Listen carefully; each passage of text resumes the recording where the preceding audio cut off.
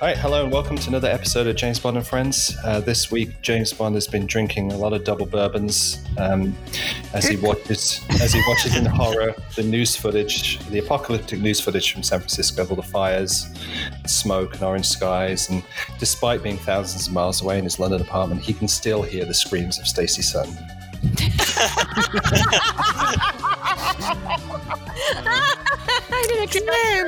James! Oh, no. So I'm your film and host, James Fencher of MI6 and MI6 Confidential magazine, and we have a reduced crew this week because of the movie we chose. So the core team are here. Yes. David, Bill, Lisa, and Calvin. Would you like to introduce yourself, guys? Right, I am David Lee. I run the James Bond dossier. I am the author of the complete guide to the drinks of James Bond. I'm also quite a fan of Spectre, so you need to be careful, otherwise we may not be talking for future episodes. And tonight I'm drinking a beer. It's a Estrella Damm, which is the beer of Barcelona to celebrate the fact that it is the National Day of Catalonia. And if you want to sponsor me, just send a crate round. Thanks. I'm Bill Koenig, and I run a blog called The Spy Command, and I actually like the first half of Spectre, the part we're going to do the watch-along today. So at least we're getting the best part of Spectre. So anyway, we can talk about it more, but good to be with you.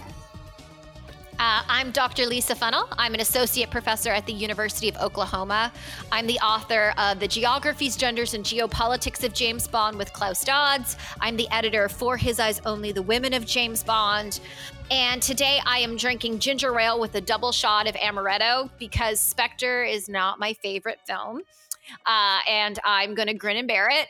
And I'm here to look for the positives of the film. I know a lot of people are fans of it. So I'm going in with a positive attitude, and I want David to talk to me at the end of this podcast. Yay. So I'm going to try to keep it positive. Of course, critique as always, but try to keep it positive.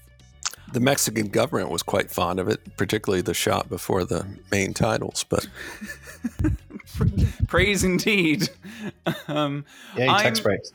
I'm Calvin Dyson, and I have a YouTube channel where I make videos about all things Bond video reviews, reactions, and for the highbrow amongst you, video essays occasionally.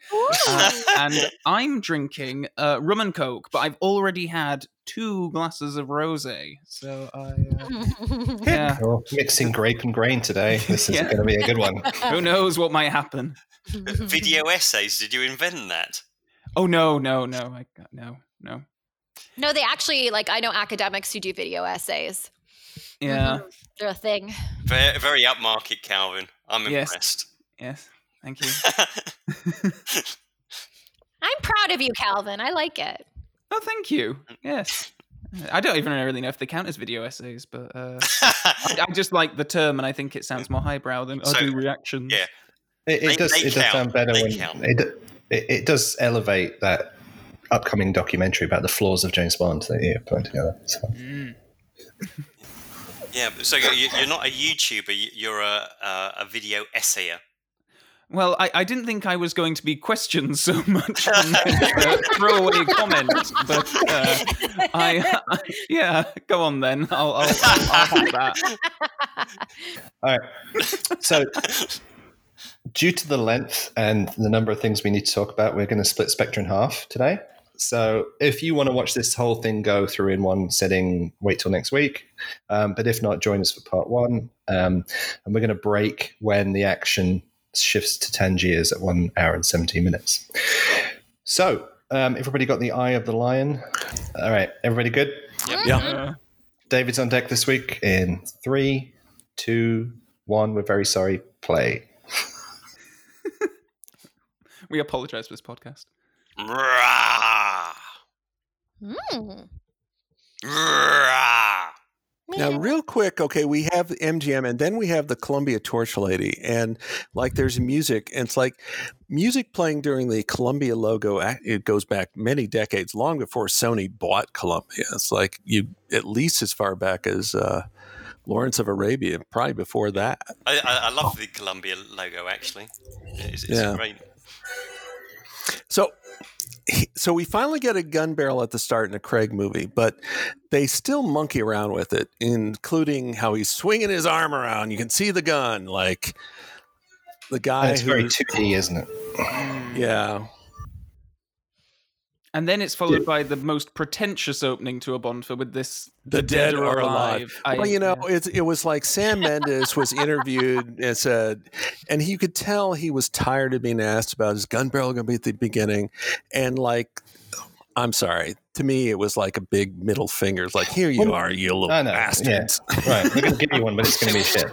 Wouldn't it be better if the white circle would have come up from the corner of the screen, zoomed in on the skull face of that big model, and then that's slowly what the script said. Completely. The script says the iris, however they called it, opens up on like the eye of the skull and the big thing. So that was what Purvis and Wade or whoever was involved writing that page of the script said. Hey, well, one of the things I'm not a fan of in Spectre is the music, like Skyfall. I think that Thomas Newman didn't really come up with it. I think that it was good enough, but just a moment, because I know what you're going to say, but the music in the pre-title sequence, at least in this segment, I think is pretty good. It works well because of the whole crowd scene, and it's very atmospheric. So generally, I'm critical of the music, but this I think does work, and you also get snatches of music going on in other buildings that you hear, and I think that's quite effective. Well, also Mendes is basically copying Orson Welles at the beginning of Touch of Evil. Now, Orson Welles actually did his opening in one take. He took they apparently had to film all night to get it right, but I think in the 21st century there are editing tricks you can do to make it appear as if it's all continuous, but it's really not. But clearly, Mendes was so taken by the idea, he shot 1917 in supposedly one take, but although it was actually two takes. Right. But I think that's one of the reasons why, for me, the pre-credit sequence, when I went to the theater, I was excited by this. I went downhill after that, but I was really excited about this just because it's that notion that we're literally following Bond and the movement and what it takes to have everybody coordinated and moving together so that we can get, in a sense, the right positioning on camera, even though there's probably editing here and there to make it look like it's just one shot. Like, I've always really enjoyed this pre-credit sequence because of the way it's shot, not necessarily the action in it, but how we see it and experience it. Right. And something that's always bugged me is nobody closes the door, but then it pans around and the door's closed. Just a quick aside: if you've never seen Touch of Evil, that's my biggest problem with this film. If you've never seen Touch of Evil, you should go see it. Whether you saw it, anyway, yeah. Yeah, I think there are two. I think this opening is comprised of three shots. Yeah, we saw a cut there, and then earlier on when they walk into the building, the camera kind of lingers on a poster before it moves along, and there must be some kind of digital dissolve there. But you have to really watch for it. I mean, Calvin, you're a professional, so you can spot these things better than I. But I would not argue against anything everyone said about this is a good pre-titles. Yeah, other than the pretentious ending of the gun barrel. But I don't know. There were warning signals in here. I still remember seeing this in the cinema for the first time. I mean, the flatness of the gun barrel, okay, whatever. The Dead or Alive really set me off on a wrong footing. What's that for? Yeah, and then later on, I agree with David's comment. Actually, I think the music up to this point has been really nice, and I'm also going to be very critical of the music throughout the rest of the film. But specifically in the helicopter later on, we'll hear a track that is just the Skyfall. It's like from the end of the film. It's the same damn track, and that just. This is what David warned me off of, so I'll say it now. So when we get to the helicopter scene, one of my websites is a 1965-74 show where they didn't have original scores for every episode. So like when I was doing the reviews, I could tell which ones didn't and which ones did. And you can just tell when they're recycling music. So like in this film, at times, Thomas Newman isn't so much a composer as he is a music supervisor, going through the music library. Oh, I'll put this here. Yeah, Hans Zimmer says, "Hold my beer." Don't get me started on Hans Zimmer. Can we just point now. out this is the only laser beam in the Craig era? Oh, is it? Okay. But the thing is, in 1917, it seems to reuse the Skyfall track, one of the Skyfall tracks as well. It's so noticeable. Oh, that shoulder stock on Bond's gun looks familiar, but I won't comment. Let's get it out of the way. But I think for me, what this scene fair. actually suggested, at least watching it, I sort of just like opened this up and I'm thinking Bond is now on a mission. We've just sort of finished Skyfall and all the personal trilogy drama. He's now going to be sort of a fully formed agent moving forward. And that's what I wanted. And maybe that's what I was reading into. You know, the beginning moments of this. He is, but he isn't. He's like, but he's doing it on the instructions of the dead M, and he can't tell. You know, he can't tell his living boss what he's up to. It's like, that seems odd. But when you're watching it for the first time, you don't know that. Yeah. Which so is you walk into it seeing this and you're like, okay, here's our start alone narrative. Here we go, Bond film. Let's get moving. And then it sort of starts looking back and cycling back and reconnecting back after But it. it's like there's this huge explosion, and there's not that much panic in the main square, which is a bit odd. Yeah. Well, I remember when my wife saw that this building coming down, she was a bit critical of the special effects because she reckoned that somebody had made it out of old cornflake boxes or something. I've never really enjoyed this pre-credit sequence. I know even people who don't really like the movie very much like this sequence. For me, I think Bond makes some very baffling decisions. I think blowing up that building, I know it was accidental, but the fact that he deliberately caused such destruction in a seemingly innocent part of town is quite... And then later on, he's going to get on the helicopter and inexplicably decide the best way forward is to knock out the pilot. I think I can answer. Like, I was about to say 3 blocks away, though, it's like the parade, like nobody seems to have any idea a building just collapsed. Yeah. And then the backstory to this bit is Craig, this is where he hurt his knee before the filming of this scene, so they had to change it so he's walking. But so that's why the cops were all there. They had to get a lot of cops as extras at the last minute. By the way, just real quick, in terms of what you guys were talking about, you don't realize that Bond is not just on a mission. I got a copy of the script before it came out. I didn't say anything to anybody because, like, it was the conditions, you know, the Sony had been hacked, whatever. So I didn't want to advertise that one had fallen my way. So I had read the whole script before I saw the film. So anyway, just FYI. Yeah, Calvin, you were saying you're not sure why people like this, even if they're critical of the film overall. I think I do have the answer to that, and I think it's one of the only examples in the recent films where you're in an environment where you actually feel you're in the country because it's very colourful, and it's kind of like going back to Thunderball and the and you know you've got the it's a bigger, grander John Canoe sequence. Exactly, and so it takes you somewhere, and I agree that Bond doesn't necessarily act very well, but it's one of the things that I miss from the recent films is that everything's Bond moves from place to place so quickly that you never get a chance to actually feel that you're somewhere else. Yeah, but on top of that, David, as well, it's places where most of the audience wouldn't even think they would ever go to, like, a snake and a mongoose fight in Madagascar, right? Or an office in Prague, or go down the list, or a quarry in Quantum of Solace. It's like these aren't places that people would necessarily feel that they could go to, but with this, it's like, it's a big carnival in Mexico. And in particular, the aerial shot, which we're watching now, it's like you get a sense of scope, sense of scale, until we start rehashing the Skyfall score here in a minute. But anyway, but yeah, no, I was totally enthralled at this point. And they seem to be executing this very well. Can I ask you a question, Calvin?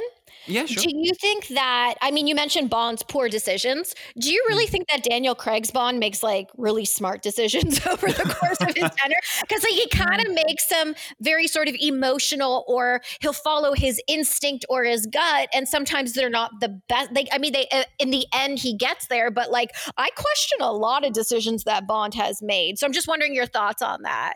No, totally. I think you're completely right. And particularly coming after Skyfall, when basically the whole point of the mission is to keep M alive, and he fails at that. And here he's immediately sort of making these very strange decisions. And in Casino Royale, that's a big point of his character arc, that he does make mistakes and that he learns and grows. And at this point, it just seems to be taken for granted that he is going to make some baffling choices just to progress the action along, or whatever, or fit into whatever thematic whatever Sam Mendes is trying to go for, which is partly the reason why I think that I heard that Roger Deakins podcast that he was on a month ago or two, where he talks quite candidly actually about this film, and sort of saying how he didn't feel like he had a real sort of grasp on the theme, or like what the kind of point of it was. And I do wonder if that whole the dead or alive thing at the front of the film was supposed to be him sort of being like, okay, this is what I kind of think it's about. We're going to go through it and see what you think. The filmmakers didn't have a firm grasp on it. We can say with 5 years of hindsight, no. And when you see some of we can say by looking at the emails in the Sony hack that they didn't have more pre-production. Yeah, because I've got some of them, and it's like one of them I saw is like a memo from Barbara Broccoli said, well, Purvis and Wade have been working on smoothing over the stuff at the end, and meanwhile, Jez Butterworth is like smoothing over the first two acts, blah blah. It's like, oh, here we are at the money shot in terms of getting the tax breaks from the Mexican government, because to maximize the tax break, you have to make Mexico City look great. And Mexico City is a very cosmopolitan city now, and it's very different to the rest of Mexico. I've been there twice. I'm not allowed to go again. My wife says never again. Okay. Because the last time I went to a broadcaster, and they had what they called the kill zone outside the facility, which was 2 rings of cement walls where 16-year-olds with automatic weapons checked your vehicle for bombs. We went through, and I was like, "That's not the Mexico City the Mexican government wanted you to see in this film." Right, and just to go back to my point, so. Also part of the Sony hacks, the memo is about maximizing the tax breaks from the Mexican government to like make Mexico City look as good as it possibly can. So then they did a press conference in Mexico City, and like Michael G. Wilson gets asked, is this true? Oh, it's not true at all. Like, it's true, Michael. The memos are out there. But like, if you like, it's like, well, no, that's not true at all. Like, come on. Gee whiz. Trying not to swear here, but I don't know why you try, because nobody else bothers. Fuck it, Bill. Just fuck it. Hey, just while we're over the title sequence, should we talk about the song? I adore it. I don't know what everyone else thinks. Do you adore the song or the performance of both? Both. Yeah, I'm not overly keen on him when he does the falsetto sort of stuff. But I think it's quite I love it. It's one of my favorite Bond themes. I listen to it quite regularly. I absolutely love it. I'll say this, like when it first was released ahead of the movie coming out, I saw some Bond fans like couldn't believe it. This is terrible. I said, dude, you get, and like I responded to one, this was on Facebook. I said, you realize the song is from Bond's point of view, right? No, that can't be. I said, yes, it is. Listen to the lyrics. Analyze the lyrics. This is from Bond's perspective. Now, like whether it's in a falsetto or not, doesn't matter. The song is from Bond's perspective. Absolutely. Yeah, the music do it better when they have a female performer do it, I think. Oh, it's really good. Yeah. Carrie I'm not a fan of the song at all, but I reckon it It works pretty well in the pre-title sequence, and It did, the thing you that really bugs me about the pre-titles, the title sequence is the way the octopus moves, because octopuses don't move like that. Right. How about the fact that it gives away the structure of the entire film? There's that, and also, oh no, never mind. Just it's. Lisa, back in the good old days when you can go to the supermarket, was this one that you would be walking down the aisles humming and singing? Heck no. I do not like this song at all. When he goes to the high notes, it sounds like nails on a chalkboard to me, and it has nothing to do about the lyrics of it. I am not into this song, and it signals to me just how melodramatic this movie is going to be, and the movie definitely lives up to it. That it's going to be personal, and it's going to be give me up tempo, give me something up tempo. The purpose of this movie was to basically thread the needle between a classic Bond film and the more emotional, etc., of the Craig era. And like for the first half, I think it more or less succeeds, but then it falls apart in the second half, which is something to bring up when we do part 2 of this recording. Unfilmed de San Mendes. There's another point to this movie, which is to make sure that we don't have to wait 10 years for every Bond movie.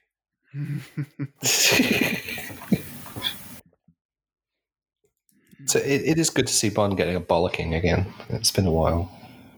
Oh, hang on. No, it's every film in the Craig era. Do you think he might go rogue? That would be shocking. Shocking. I know we haven't got to it yet, and it's going to be the grand finale. But The Man with the Golden Gun is, I think, the film in the series where M is just hostile to Bond the whole film, just berating him. This is a second Don't criticize The Man with the Golden Gun, James. It's not a criticism. I'm just saying it's like if you're an employee, in case you go there. No, if you're an employee and you fuck up, you expect to get reprimanded, and I don't think we see enough of it. Because we go from this, off the back of Skyfall, they were all warm and fuzzy for each other. Now he's getting bollocking. By the end of the movie, it's like, oh yeah, we're good. He's here. We're fine. Okay. So Bond's blowing off M, his boss, the one who's alive, the one he theoretically works for. I'm not going to tell you what I'm doing. Oh, for crying out loud. I just don't get the tone of the scene when they come off the back of Skyfall, having found commonality with each other and started a relationship, and it's just like all the way back to the start again. Well, you don't know what's happened. You don't know what's happened in the 5. No, how many years was it? 3 years. 3 years. It hasn't done expense reports on time. We only had 3-year gaps. God. Also the dozen rewrites that probably happened between the first draft and filming of this scene. So, I mean, here's a question for you. Well, my one question is, what do you think of Ralph Fiennes as M? But seeing Moriarty, Andrew Scott, in this film, his casting to me is a spoiler. I see him in this film, and I'm hang on, Bill. Just give me some. Okay, I'm sorry. I see him in this film, and I actually, in my mind, after watching the Sherlock film, think to myself, he's going to be a villain. And so for me, I think the casting itself is a disappointment, because I just expect him to play that negative role. And I think that's something maybe that we need to, if you're going to sort of surprise me with a potential villain, maybe surprise me with the casting and have it be somebody unexpected. So that's just my point about that. The surprise was supposed to be that M was the villain. But then Ralph Fiennes says, I've been a villain in all the Harry Potter movies. No, I'm not. Get somebody else.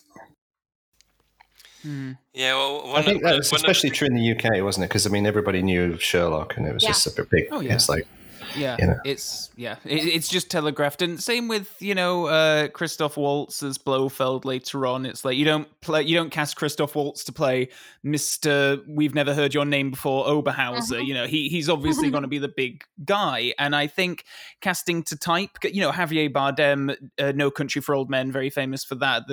Around the time of Skyfall, still, and that worked. I think in a lot of cases it can work, but it doesn't work with Andrew Scott because there's supposed to be some kind of mystery there. I don't think we're supposed to think of him as a villain from the. Well, he was the reveal of him, of the head of MI5 being the baddie, was the original finale when the Scooby-Doo gang were basically trying to get a presentation by him stopped. The PowerPoint stopped because they're about to reveal something. Yeah. It was a really weird ending, and that's when it was the names on the passports were different. I mean, it's just and that was John Logan's first pass at it. I'm sorry, I got a phone call just as I was making my point. So yes, M. Ralph Fiennes was supposed to be the villain. That was going to be the big reveal. And then Ralph Fiennes says, forget it. I'm not going to do this movie. Like at this point, he's got a lot of money. He can walk away if he wants to. So it's like, no, Rafe, you got to stay. So then they rewrote it. So then they invented this character with, the C character. And so then they cast, the most obvious villain character you could have, villain actor you could have. So this is, what? Yeah, but it's like dominoes, because then the consequence of doing that was they had to come up with this entire subplot about MI5 and MI6 right, merging, which is the C plot of this film, which is totally unnecessary. And at the end of the film, it's almost like M is just the head of the 007 the 00 section. He's not even the head of the 00. Yeah, that is a good way to put it. He's basically the head of about a 4 or 5 person department. Although there is a brief video where he's like saying goodbye to the staff, so I guess it's broader than that. But it's just, it's just, this movie was like jinxed, I think, from the beginning. No pun intended, but they made their bed. Yeah. Well, one of the things I don't like about C, though, it really bothers me when I see him, is that he can't be bothered to shave, and he's hardly got anything to shave, and it's just like, it's like a 14-year-old boy when he gets a bit of... It's a 3-week growth of beard. Well, you actually make a good point, David, because, I mean, in the real world, he wouldn't be even up for that job. No. He wouldn't have had the experience in the field. He wouldn't have been running sections overseas. And if you look at the real world heads of MI5 and SIS, they're all in their 60s and 70s. Yeah. I don't think the character's believable at all. By the way, Bond was looking at these documents, and this is supposed to be very solemn. So apparently, if you look closely, and we're beyond that now, it establishes Bond's birth date was 1971, and of course, Craig was born in 1968. Well, that's all in the Casino Royale. When Sony issued the press materials for Casino Royale, you dig deep into that. Yeah. There's the whole new biography of Bond and everything in there. It was on the website, I think. We've got it on our website. You can find it. And it was like they transitioned him to be a member of the SBS and stuff. It was actually really well done. But my point in this film is they've now changed the date to 1971. Yeah. Because this film is supposed to take place, they don't specify, but like shortly after Skyfall. It's like maybe a few weeks. He wasn't sitting on that video message for 3 years. No.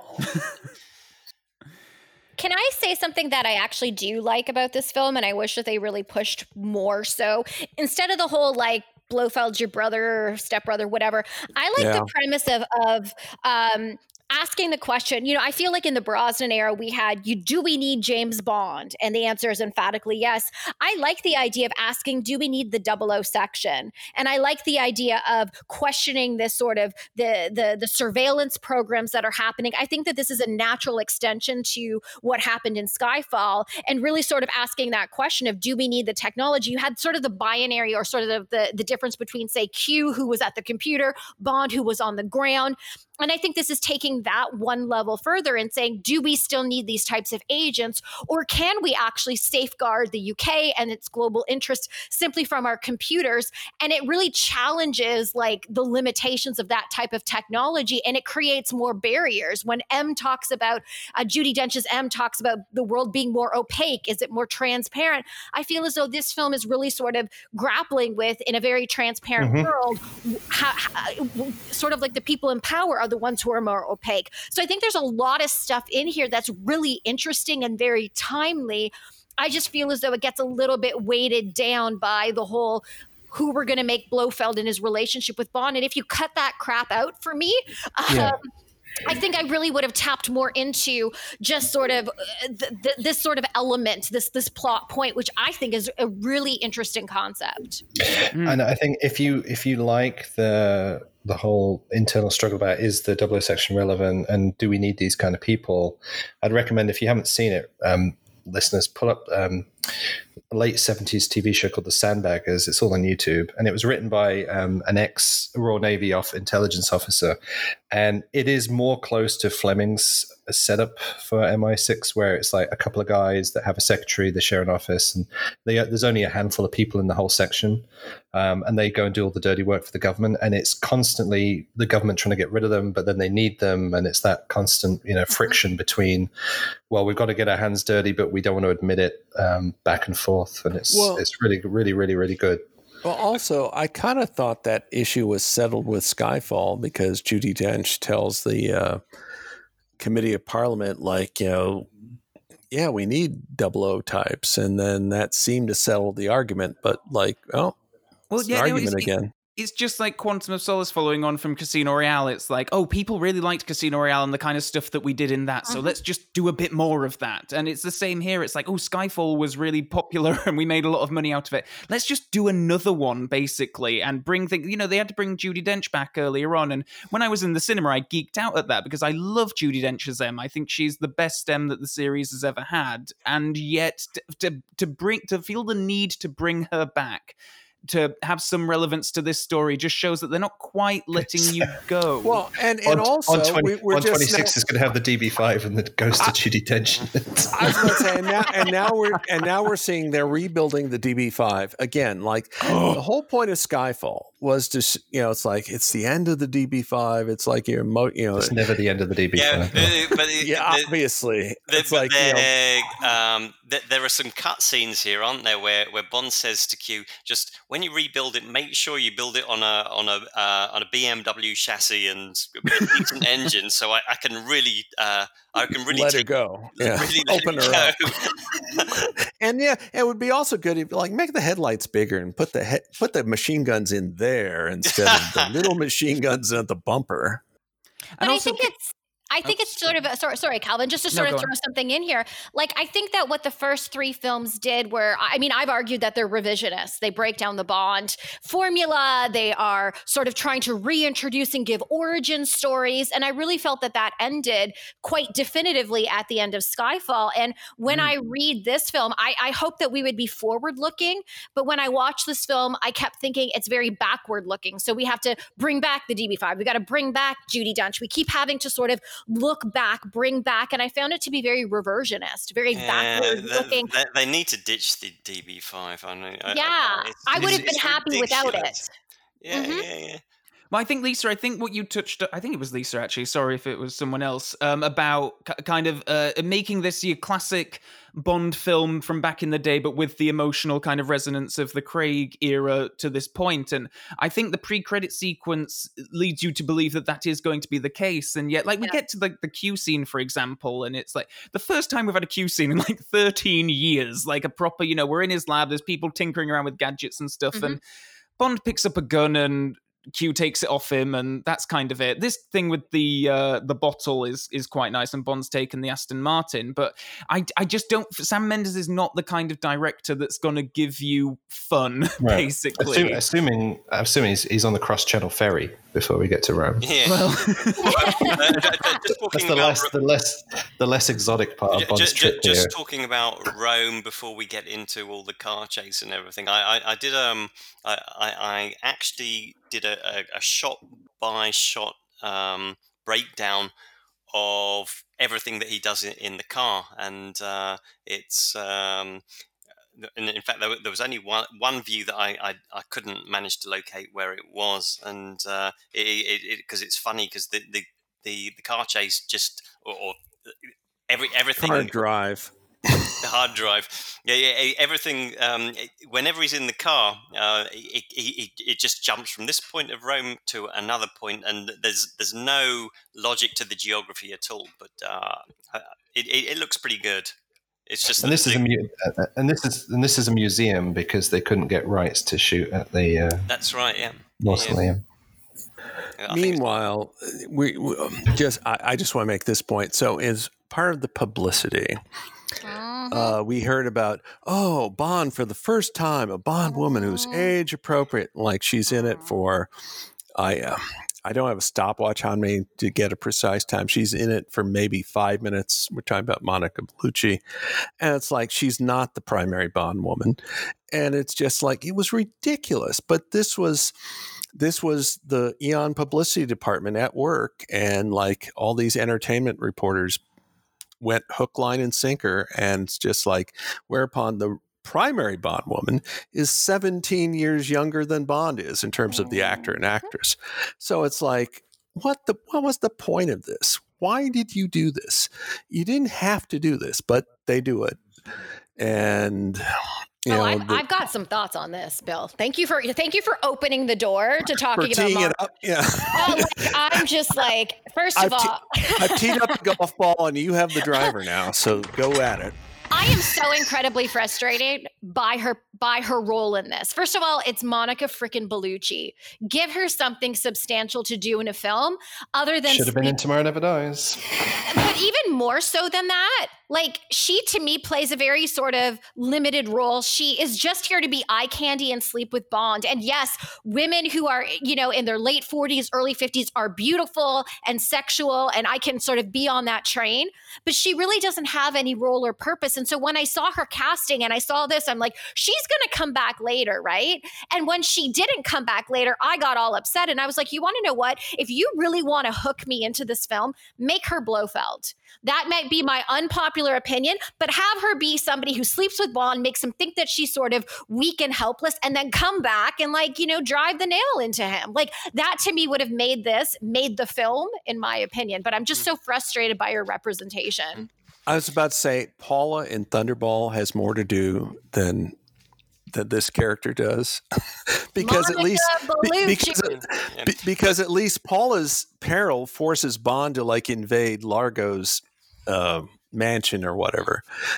This is like that's the great reveal of No Time to Die is that the reason Bond has to go to Cuba is because Monica Bellucci is now living with Felix Leiter, and she won't let him go. But, I agree with what you said completely about her being underused. But I love this scene. I think the scenes she's in are fantastic. They're some of the best scenes in the film. I agree. I think this is. I know there's a lot of issues. Rightly with what's going to happen after this bit, but this bit, I think this is the most Fleming-y bit. One of the most Fleming-y bits of the Craig era post Casino Royale. Because she thinks she knows she's about to be killed. Yeah, I get that. Yeah, I love it. It's fantastic, this scene. Agreed. I was really hoping she'd be Blofeld when the casting information came out. I was like, because I thought it's so obvious that it would be Christoph Waltz. They won't possibly do that. I was pretty certain it was going to be Monica Bellucci, and then I was very disappointed when it wasn't. My other thought when Waltz was cast, it's like he's a decoy, and it'd be like some anonymous staff guy would really be Blofeld, like his assistant. Yeah, we see later in the film. Even Andrew Scott, even though we know that he is going to be a villain, but he's probably. I thought my reasoning was that he would be less obvious to a bigger portion of the audience than Christoph Waltz, for example. Right. But, yeah, I thought it was going to be Monica Bellucci first, Andrew Scott second, Christoph Waltz third. Well, in the John Gardner series. Yes, Blofeld's daughter. Yes, it becomes Blofeld for Special Services. Nina becomes Blofeld, the head of Spectre, and and does what you say, Lisa. She plays the weak part. She pretends to be weak. She sleeps with Bond. She manipulates him, and then turns out to be the big bad. And they could have done that. And it's actually fairly shocking as you read it. At least it seemed to me in 1982 when that book came out. Now, this scene where he backs her up against a window, that's not so great. But speaking only for myself. No. I still can't get over the pin in his collar. It's like, oh, come on. I've seen this film so like rarely that I have no idea what they're even saying to each other. I don't even know what her purpose of this is. He's saying, "I'm going to shag you," is basically what he's saying. Yeah, this is all to facilitate her saying, "Go here next." Yeah. Okay. But it could have been done so much better. Oh yes, goodness. Yes. Yeah, he could have made her an omelette. And 2 bottles of wine. I mean, is it the first time we see? I'm thinking maybe Severine, but you didn't really get information out of Severine. Like, is this the first time we've seen Craig's Bond seduce a woman? No, he did it with Solange in Casino Royale. Except he left her. Yeah, they didn't sleep together. Left her on the floor. Oh, true. Yeah. Actually, goes through with it. Which, well, never mind. You said goes through with it like it would be some terrible thing. No, I'm not saying. Well, I'm not saying that. I was well. All right, I'll come out and say it. Suggesting that maybe that line in Skyfall about "Do you think this is my first time?" Maybe Craig's Bond is bisexual. Well, the other thing is in Casino Royale originally. Let's just say he gets Solange to Anyway, it goes a lot further in the original before the cut. That's why she gets up to kind of freshen up and stuff, and that's why he's on the phone. But it doesn't make much sense in the film the way they edited it down. So. Meanwhile, also as part of the publicity for this, like Craig made a point of saying Bond is misogynist. He said it in press interviews, and it's like, maybe this is me rationalizing it. I've long thought of Bond as chauvinist, but like 6.5 minutes was the answer to the question, Lisa. 6.5 minutes. Okay, but meanwhile, misogynist actually means hates women. Personally, I don't think Bond hates women. Doesn't always treat them the best, but and maybe I'm rationalizing it, but like Craig says he's a misogynist. It's like, well, the star is playing and says he's a misogynist, therefore he must be. I don't know. Yeah, one of the other things I actually agree with you on that, Bill, and maybe Lisa can respond to that. But one of the other reasons I think that the scenes with Monica Bellucci work very well is that I don't know if it's totally, but mainly the music is classical and it's not Thomas Newman, and I think that makes a huge difference. By the way, I'm not going to believe I'm going to do this. Let me make a quick defense of Thomas Newman in the sense I think he is a very talented composer. I don't think he's a good fit for Bond, but he is a very good composer. And he's part of a Hollywood dynasty of film composers. Well, you know what? The problem with that, though, Bill, is if you're not suited to something, don't take the job. You shouldn't do it. Yeah. Well, but paychecks look really good when you're I don't think he's short of money. Can I just respond to Bill's question about misogyny? Misogyny doesn't just simply mean like hatred towards women. It's actually like you got to take that down like a couple levels. It could be dislike of women, prejudice against them, or even just sort of contempt for them. And so you don't actually have to go to the full stream, like the full high bias of hatred in order to be misogynistic. You can just sort of have like a really strong bias or dislike against them. Well, just to be clear, to throw that in there. Well, just to be clear, I was like going to Webster's for that. So, and it's like a very murky area. I would absolutely agree with that. But like, does Bond really hate women? Anyway, No, I think I've got a sense that the actual the usage of the word has changed, but that I agree with. I think it definitely has agreed because I go back to that one Moonraker script, the first draft, where Bond and Holly are flying the mini jets, and it's like, oh, Holly, can you handle this? And then she turns her mini jet upside down. Yeah, I can handle it. So like, there's definitely been a element of chauvinism for a long time with the Bond series. I would not debate that at all. Misogyny is like a really harsh word, but Lisa, you may be right. I may be wrong. I'm not. It's just it. When was Webster's definition written and by whom? By Webster, I believe, and a long time ago. By a dude a long time ago. Yeah. I'm going to recut this scene as a Zoom call. I'd actually love to see that. I was just going to say actually about this scene. It's going to be on mute for the first bit of it. Well, this scene is obviously supposed to be kind of like an aping of what we had in Skyfall, which was Javier Bardem Silva's introduction, which is absolutely fantastic. That one take, him delivering that story, or like this is supposed to be our big introducing the villain moment, and I think it falls so flat. Like, yes. I could sense the lack of energy in the cinema. I saw this film 4 times in the cinema, and every single time this just kind of fell so flat, and it's like, I know that the long silences and all that kind of stuff is supposed to be ominous and suspenseful.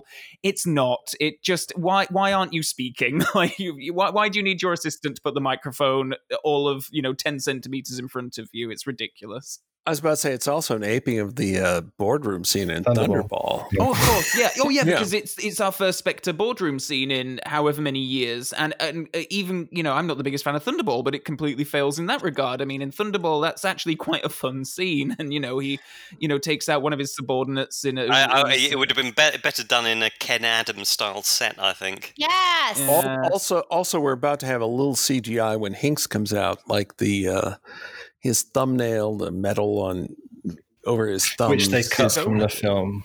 Which they cut from the film for the censors. The censors did not like the metal thumbnails. Yeah, oh, it was too sadistic. Stone.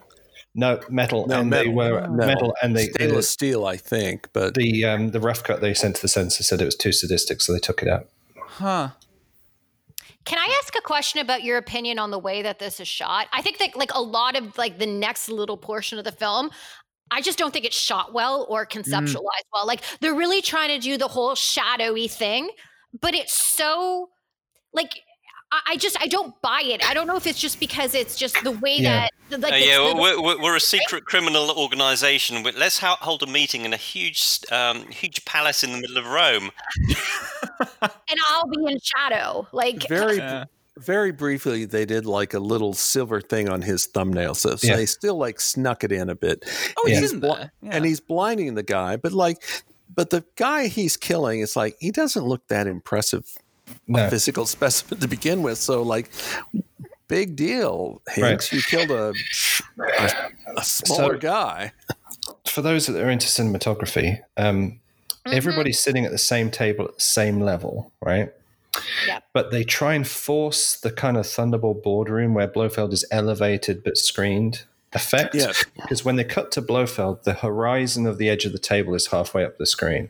So they're kind of trying to shoot up at him, right, to make him look more senior. And then when they cut to anybody else, the horizon of the table is a lot lower, and it's but the camera's in the same place. It's just the framing of the shot. They've tried to. They could have just made him sit on a few cushions, couldn't they? It's like, my point is, it's like you failed in the design of the set, and they try to fix it in the way they shot it, and it just doesn't work. And in the casting of the man, like, no, actually, I think every previous Blofeld has had something a more appealing element than Christoph Waltz, who is quite a small man, and he doesn't bring his, I think he's a fantastic actor. Inglourious Basterds is one of my favorite films. I think he's amazing in it. Here, he's just, maybe he didn't have... He's dwarfed by the set, for one thing, isn't he? Yeah. Well, and here's the odd thing. It's like the best interpretation of Blofeld in my opinion, is Anthony Dawson. You can't see it. You can't see his face. With Eric Pullman as his voice. Yes. And he's wearing a plain suit.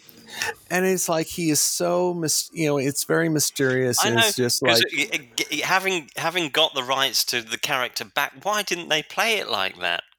Yeah. Well, and also hold on to it, like put it off to the drawer and just like let's work out the whole quantum thing. Look after the character. Just develop him somehow over a number of films instead of just basically rushing it. Yeah, rushing and wasting it. Yeah. Yeah, okay, so we're now in the car drive, as I call it, and so this could have been fantastic. It really could have been fantastic. This is one of two scenes, and we'll get to the other in part 2. So, with this, the whole attitude of this movie in the production was, well, with Skyfall, we made $1 billion. We'll surely make $1.5 billion, so we can spend as much as we want. And so Eon gave the Daily Mail, the Mail on Sunday, access to the production of this scene, and they spent £24 million, which was $36 million at the exchange rate at the time. And they were bragging about the amount of money they were spending. And a lot of it had to do with all the spare Aston Martins and Jaguars. Let's be realistic. It was about the money they had to cut the checks of all the different bureaucrats in Italy. Well, regardless, but they're bragging about the amount of money they're spending. And it's just you watch this scene. It's boring. It's boring. It's like half the budget of many other films, and it's just ridiculous. And I want to just take a little break. Well, Bond's going to take a little break from this important car chase to make a call and say, shout out to my friend Michael, who I went to high school with, who got in touch with me 20 years later after he saw my picture at the premiere on Facebook saying, oh yeah, I helped engineer the gearbox for that Jaguar car. Well, I was about to say there was another Bond website that, commenting about this scene, said, well, some people thought this was supposed to be a spectacular car chase, but it's really supposed to be like exposition dialogue, and you don't get that. No, well, the reason I guess the reason I didn't get that is because Eon did all this publicity about all the bloody money they're spending for this scene. It's like, you don't spend $36 million for exposition. So, and a car chase is supposed to be exciting. Let's put a phone call in the middle of it and cut to Moneypenny. Yeah. But the argument that it's exposition is just like it feels to me like, people who are cinephiles being like, well, if you don't get this, this is supposed to be a car chase sequence. I'm supposed to be excited by it. I'm supposed to be having feelings inside of my body during action sequences. Action sequences actually cause physiological reactions when they are done right. I feel nothing about this. It is shot so poorly and it's edited so poorly. Yep. It's slow and it's boring. My circulation is supposed to be about 10 points or 20 points higher at this point. Yeah. And it's like, I feel whatever. Nothing for this. Well, anyway, point of reference. What's the point of Hinks, who's chasing Bond, getting ahead of him? What's his plan there? He doesn't know. And here's the thing: the Bond franchise has recent history of this. When they edited Die Another Day, and the American editors interspersed the Ice Palace car chase with the shots of Jinx trying to get out of her hotel room, and completely killed the momentum of that scene. They knew they fucked that one up, and we'll have another go at trying to do that again. Well, I think even in that case, it's like, Jinx trying to get out of the room. There's still some excitement involved there. It's like it's a character. She's a hero. I want her to live. Whereas here, it's cutting. I've been fortunate enough to see the Vic Armstrong cut of that sequence, and I can tell you it plays differently. Oh, really? Oh, okay. And also, I was about to say, anybody who says, "Well, you don't get it," it's like you're being an apologist for the series. That's what it really is. And if you don't like that comment, well. And I also just want to comment on the kind of exposition that we're seeing for fans like us who know these films so well and this kind of thing. It's like they're trying to shove an awful lot of like so much linking back to the previous films in the series. Mr. White's in there. I believe we see Dominic Green in there and Patrice from Skyfall and stuff. It's like, it's quite a moment of exposition for a Bond film. It's like, oh, okay, this film is not just about what the plot that's going on in here. It's bringing in all of these elements from the previous ones. And I think for Bond fans like us, that's quite a lot to take in, actually. That, oh, okay, this film is doing something very different to what previous ones had, and that's an extra level of kind of understanding that you need to have for the scene. Two things. During the filming of Skyfall, John Logan said Bond should fight Blofeld. So everyone was excited. Oh, in Skyfall, Blofeld's going to be in. Well, he wasn't. But I think that betrayed where John Logan was thinking. And then he sold them the idea of doing 2 films consecutively, where the idea was to like tie it all in. Secondly, like this was the first time where the Bond series, which has been known for like following trends set by other series, let's do Marvel. Let's make it all a one continuous thing. Well, on that point, Bill, breaking news today, I saw the very first instance of somebody saying that there were things in Spectre that they're going to retcon from No Time to Die. Like, there were things that they would have going to write about Spectre, but they held it back because they knew it was going to be the next film. I'm like, bullshit. Yeah, because Sorry, Paul, you know who you are at that right, publisher. But you know, that was what John Logan sold them, and there was like, you can go back. I can find it. John Logan sold them this idea about doing 2 consecutive films, making a 2-part arc, and so I mean that's the origin of them deciding to go the Marvel route of a big, long, continuous arc. Although when you go to the main titles of this film, they barely reference Quantum of Solace because it's like they're still kind of like no one likes that one, including them. That's that most importantly. Can I ask a question? I know we just sort of saw Moneypenny working from home. Any thoughts on? I mean, I've got. Oh, that's the BBC photographer that just happened to be at the Tiber. Sorry. Yeah. I've got feelings about how she's portrayed at the end. Any thoughts on the fact that, you know, her relationship with Bond is taking place outside of the office, that she's brought to his apartment and she's working at, you know, her apartment at home.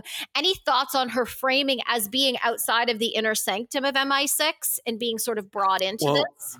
Well, this is a very superficial comment, but if you look at her hairdo in this film versus what it was in Skyfall, it's like very plain. It's like very odd.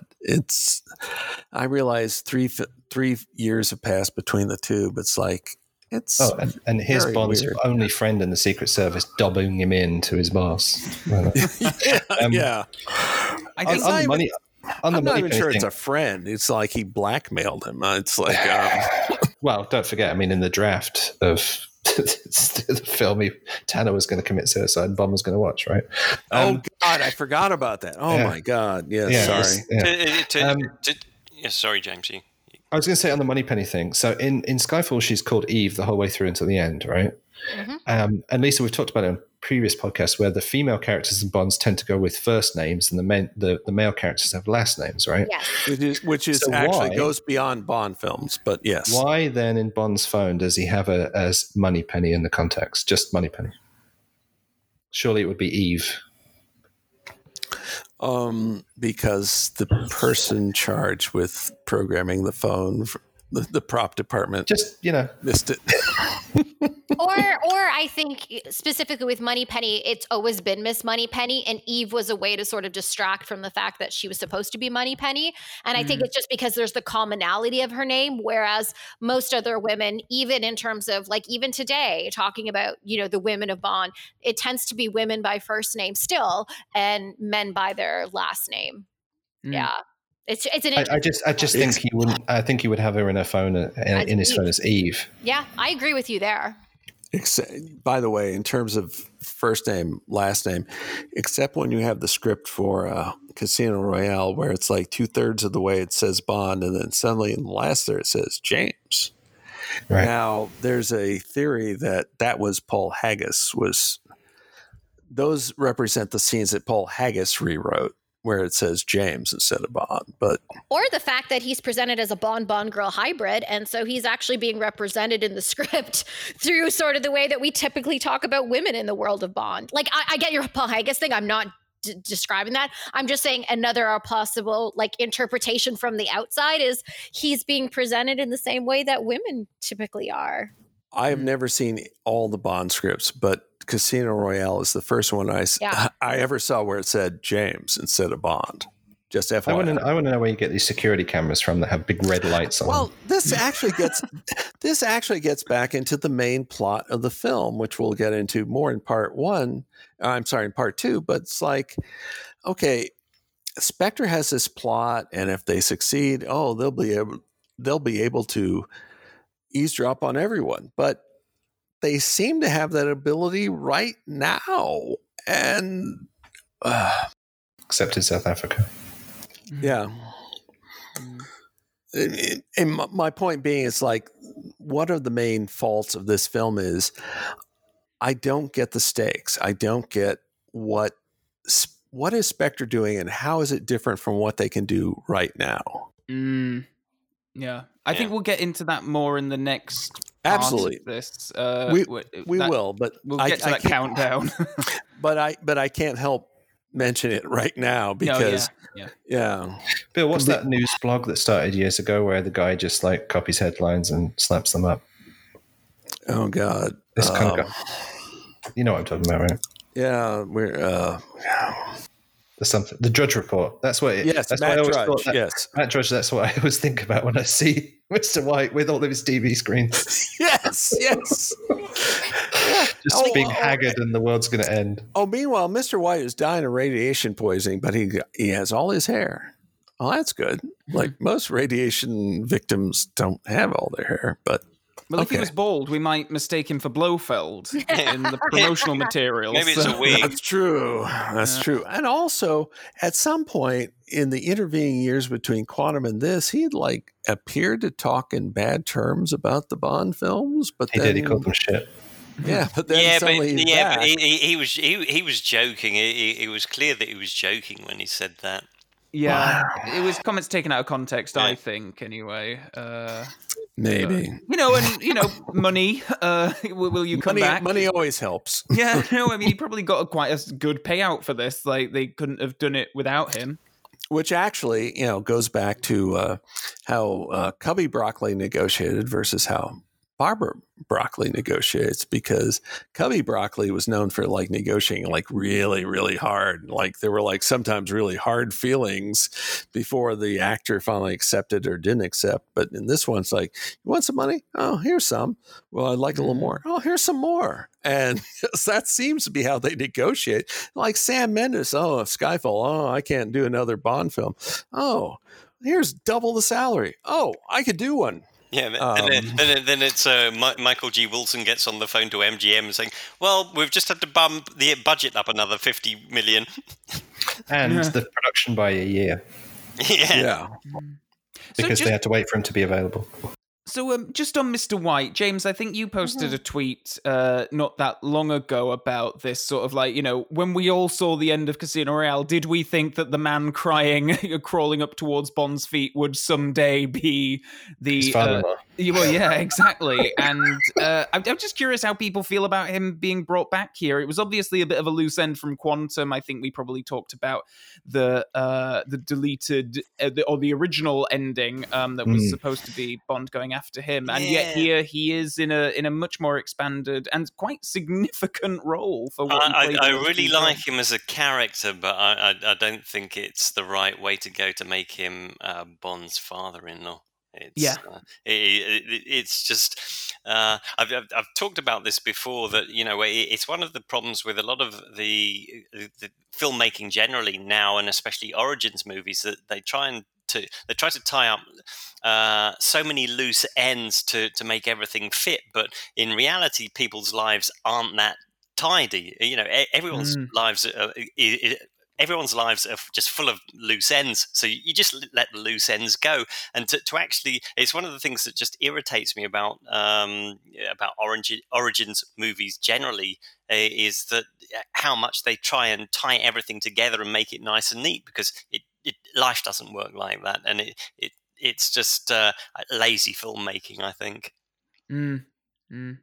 I think some of this has to do, and again, we're recording this the day after Diana Rigg has passed, and I watched yesterday On Her Majesty's Secret Service, and I've always felt as though the goal of this was to put him in the position of Draco and put Madeline Swan in the position of Tracy DiVincenzo. And I feel as though Madeline Swan is a composite of all these other sort of familiar archetypes. And then you put everything together like a Lego figure and you say, she's the right one for Bond. And for me, that's the only reason, that's how I read this. I don't read it as, bringing back anything bigger, just trying to replicate just the model or the archetype of Bond's first wife. Well, I'll take that a step further. In the script ends with Bond saying, "We have all the time in the world." That didn't make the final. In the I think it was a teaser trailer, they were playing the theme of On Her Majesty's Secret Service. I think Léa Seydoux got the part because she was blonde and Tracy in the novel was blonde. So they couldn't hire another brunette after Vesper. I think the intent was she's supposed to be Léa Seydoux is supposed to be Tracy 2.0. She's supposed to be the Tracy for the Daniel Craig era. Yeah. I can just imagine at the wedding, like friends of the family coming by, and they come up to Bond and they say, Madeline, how did you guys meet? Well, funny story. I watched my father kill himself and I found a picture of her in his wallet. And I knew then she was the one for me. John Clark, Haphazard Stuff. He did one of his Bond videos. He does a lot of non-Bond videos, but at some point he dug up this clip of Barbara Broccoli saying, "Oh yeah, Vesper is Bond's true love," and then he had a clip of Diana Rigg from On Her Majesty's Secret Service with the sound effect of a vinyl record going, just different continuity. It is a different continuity. There's no question about that. My point being, it's like she is supposed to be Tracy 2.0. Yeah. And now whether that plays out with...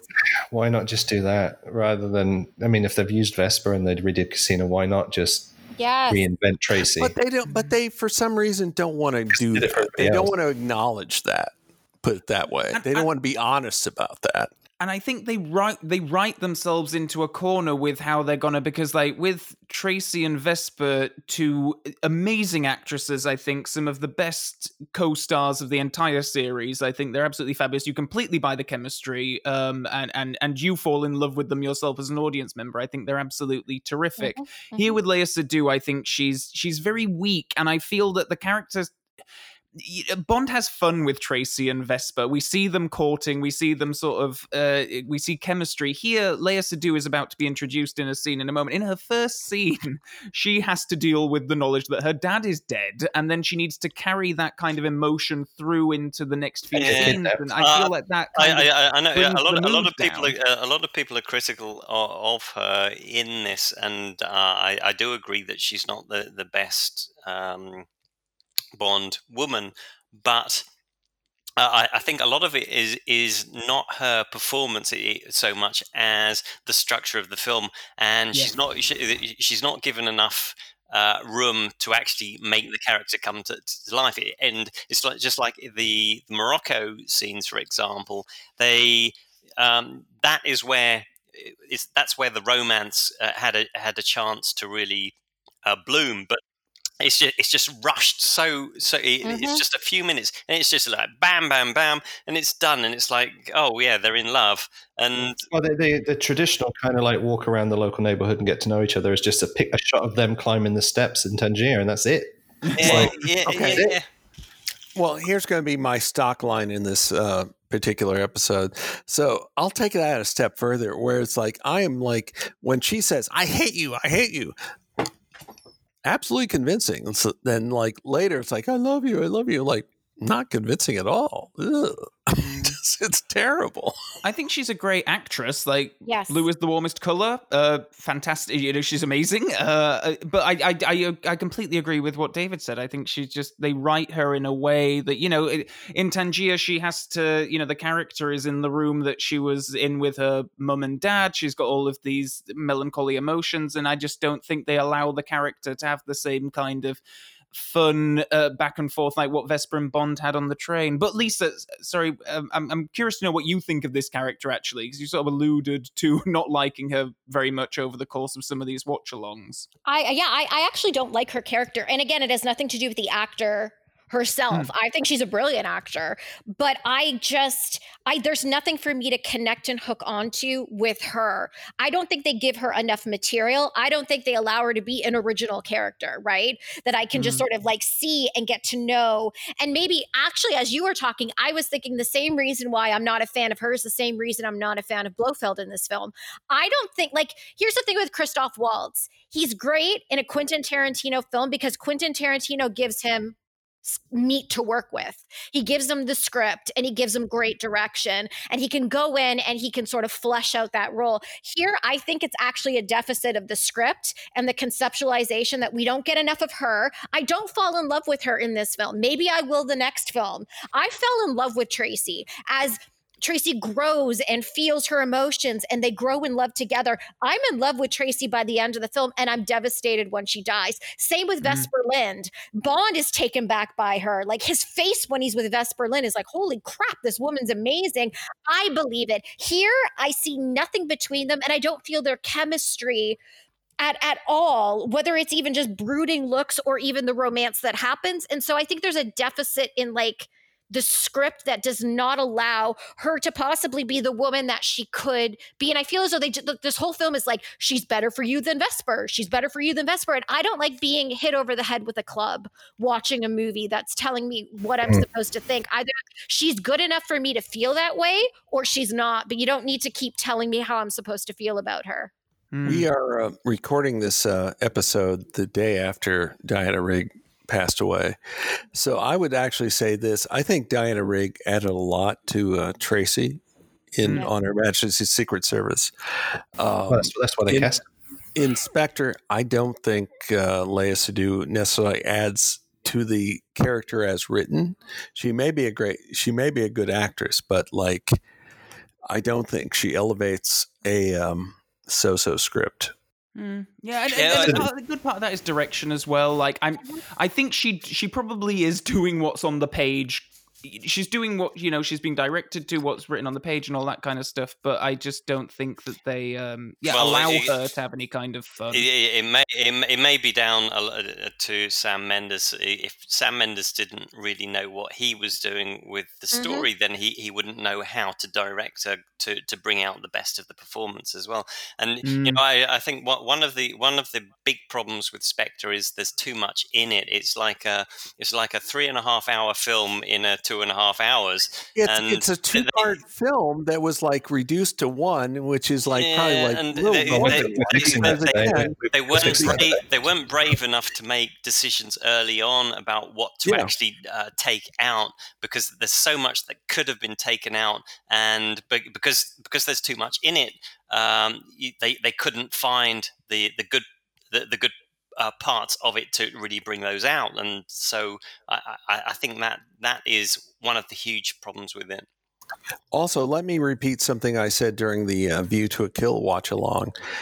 Roger Moore and Grace Jones added a lot more to that final scene with those two characters than was on the page, because I have that script and I can see I can see the final product, and they did a lot more than what they were given. And whether you like the film or not, like that scene, I think is like one of the high points of the film. And I think again, Roger Moore, Grace Jones do a lot more with what they were given, and that doesn't happen here in Spectre.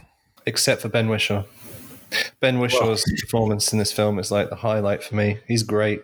Yes, he does get good lines, but geez, he earned his money on this one. But he makes more of it. He's given good stuff, and then he makes more. Yeah. We're also coming up to another one of my, because I'm at the point with Spectre where it's like literally a few seconds is like my favorite bit of the film. Craig saying "stay" to one of the security guards, I think is really funny. He's just like, nope, it's just not worth your time. Just let me go on with this. And here's where we all thought we might get a ski sequence. So, I know. Except that apparently Daniel Craig said, "I don't ski." Oh, okay. Well, we'll write around that. Didn't stop Brosnan. No, it didn't. Did Lazenby ski? Yes, he but they wouldn't let pretended him. to. He was a very good skier, but they wouldn't let him because in case he broke his leg. Yeah. Whereas Brosnan just had to kneel on a sled. Right. But meanwhile, Barbara Broccoli, Daniel Craig's my boy, so whatever he wants, we do. And he wants a plane which cannot turn on a dime and is going to create another very slow moving action sequence. I just think little Nelly in You Only Live Twice, fantastic. Helicopters can move very dynamically and it's edited in such a way that you feel a lot of action. Here, it feels so slow because every time Bond has to make a pass at this car, it requires this whole looping around, coming back again. And they even managed to do it quite well in Quantum of Solace with sort of these big lumbering planes. Here it's just they even managed to in Quantum of Solace. but that was aircraft versus aircraft. This is like planes versus trucks. Yeah, but SUVs. I love Hinks's double-barreled pistol here. It's fantastic, and it's used once. Yeah, but there's something funny about that pistol because the manufacturer, who I think is Italian, and they had all this splash on their website about it, but I don't know if Eon got them to pull it because they make no reference to Spectre at all anymore. No, and it was yanked within days of it being publicized. Meanwhile, in the middle of this action scene, it's the tensest part of the whole movie. This bit, Q is putting it together. Oh, he's he knows what's happening. It's and Q is apparently threatened, but then he gets away without really doing much. This is a remnant of the draft where he was taken prisoner. Yes. After he just found out that every villainous supporting and main character from a previous film has touched that one ring. Right. It's never been cleaned. Which I'm not sure makes sense, but they don't really explain it. But, no. A lot of this film doesn't make sense. Listen, I grew up on Marvel comic books. I'm very forgiving of plot contrivances, but when I'm not forgiving, it's okay, there's a problem.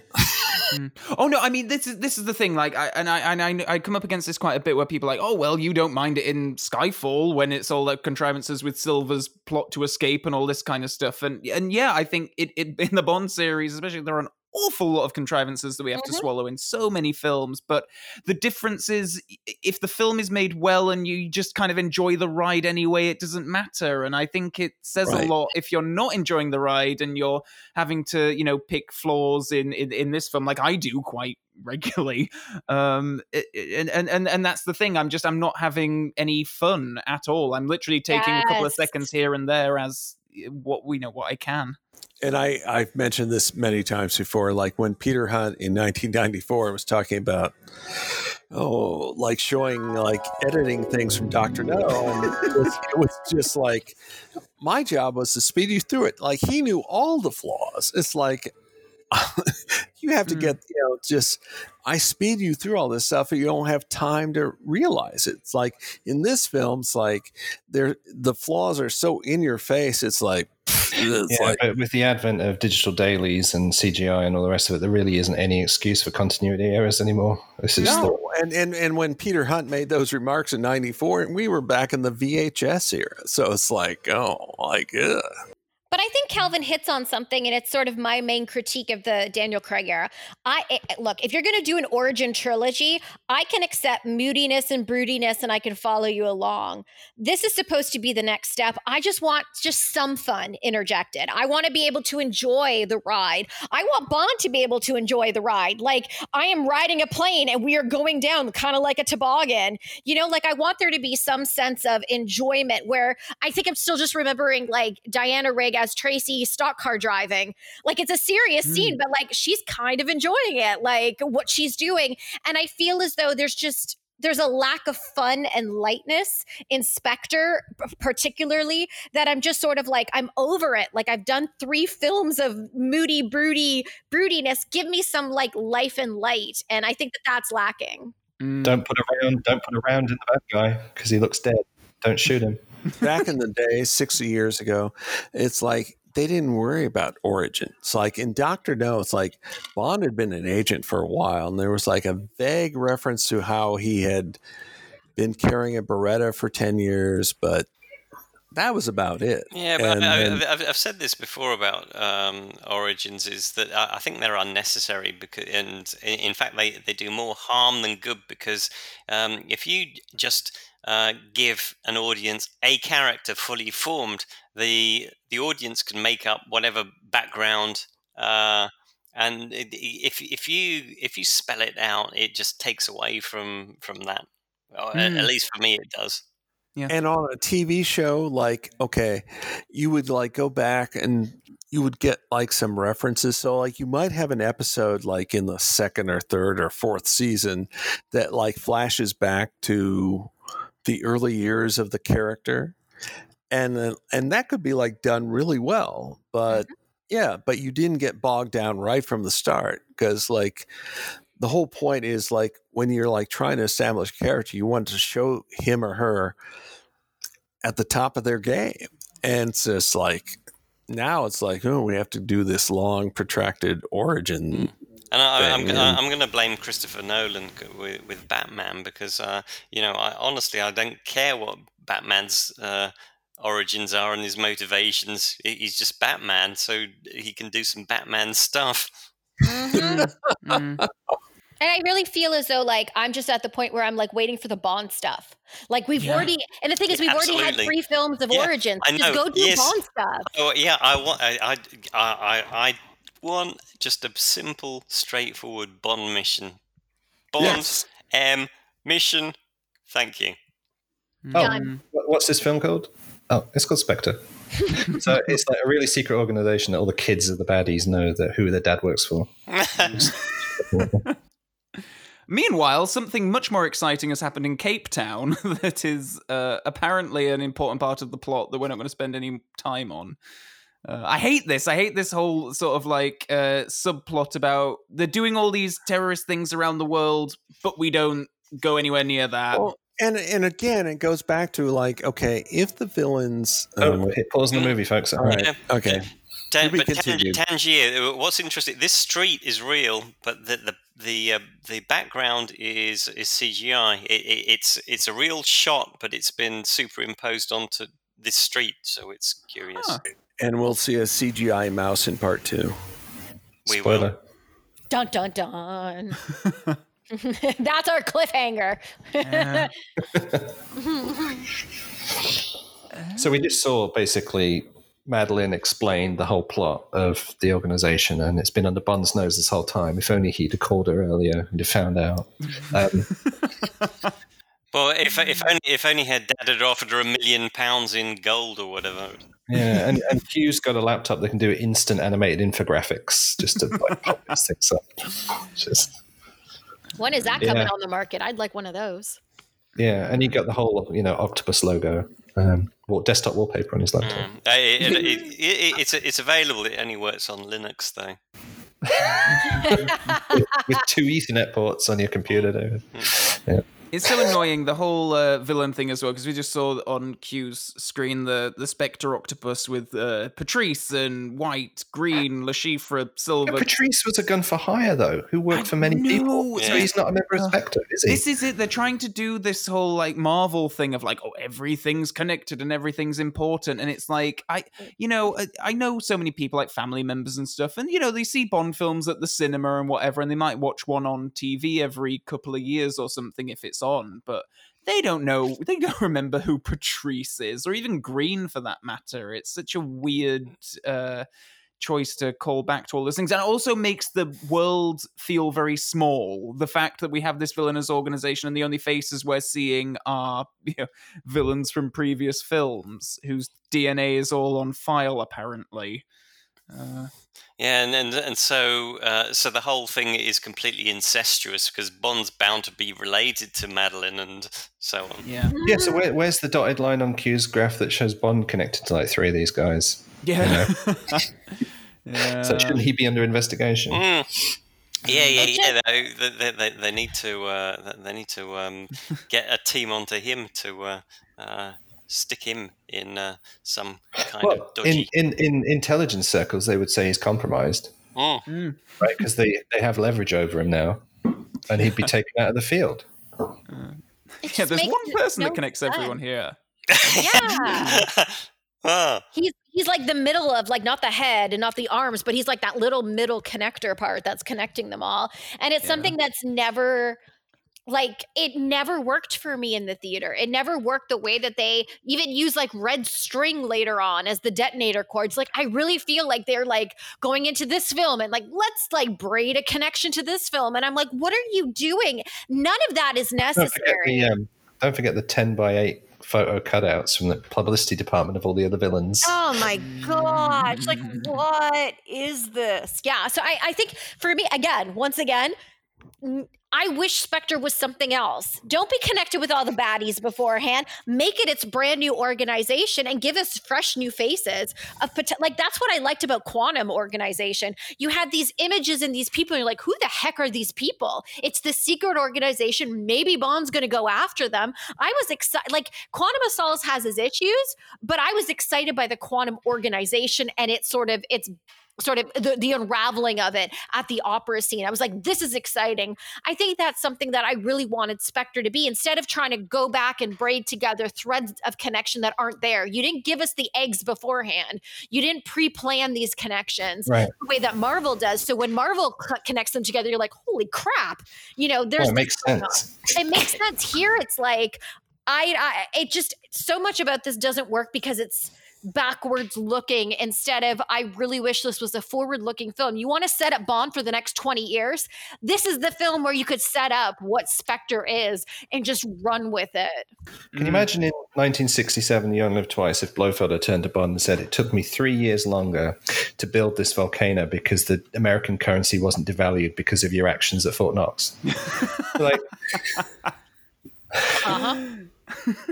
so why, that doesn't make sense. Thinking about that, but yes. But in the script, not the script, in various bits of the scripts for this film, it's even more on the nose that Silver was head of IT for Spectre. What? It's called out. Yeah, he's called out as being head of IT for Spectre. At what point between being imprisoned in China and where was he the head of IT? I don't know, but that's apparently who you had to call if you forgot your password. It was shoehorned. It was like a desperate attempt to like bring continuity to like films that had no real continuity, but doing it after the fact.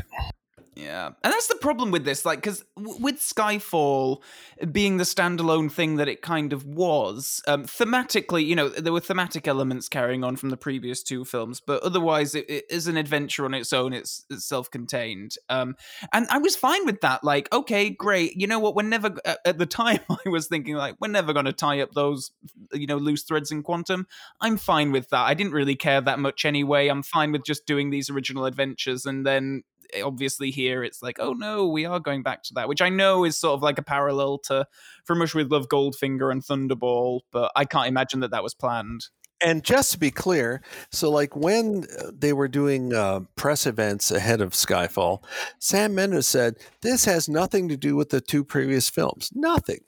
So then so afterwards they said, oh, let's like try and tie them all together, which was like stupid and should not have been done. It would be like going back to the original 4 films, and whereupon if like in Thunderball there was some reference to how Goldfinger was really working for Spectre all along when he clearly wasn't. Maybe he was the Spectre jeweler.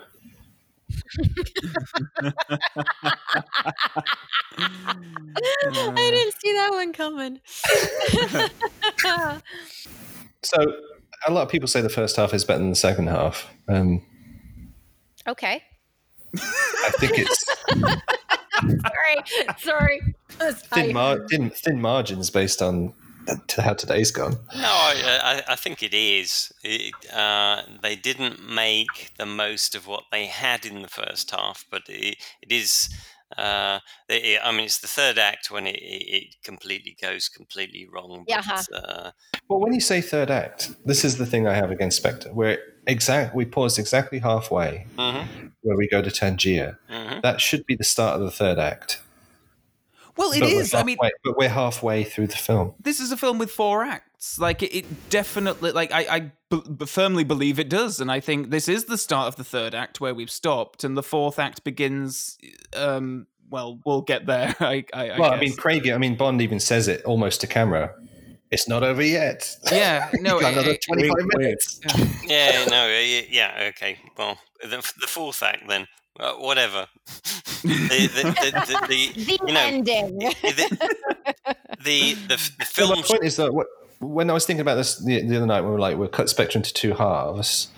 I don't know many other Bond films where you could actually find the exact midpoint is the midpoint, because it's the structure doesn't work that way. I was surprised when you said it was 1 minute 17 into the film that we'd take the break, because 1 minute 17. It's like 1 hour 70. Shut up. It felt like that. It felt like an hour. It felt like 3. I was surprised when you said an hour and 17 minutes into the film, because it was like, it's halfway through.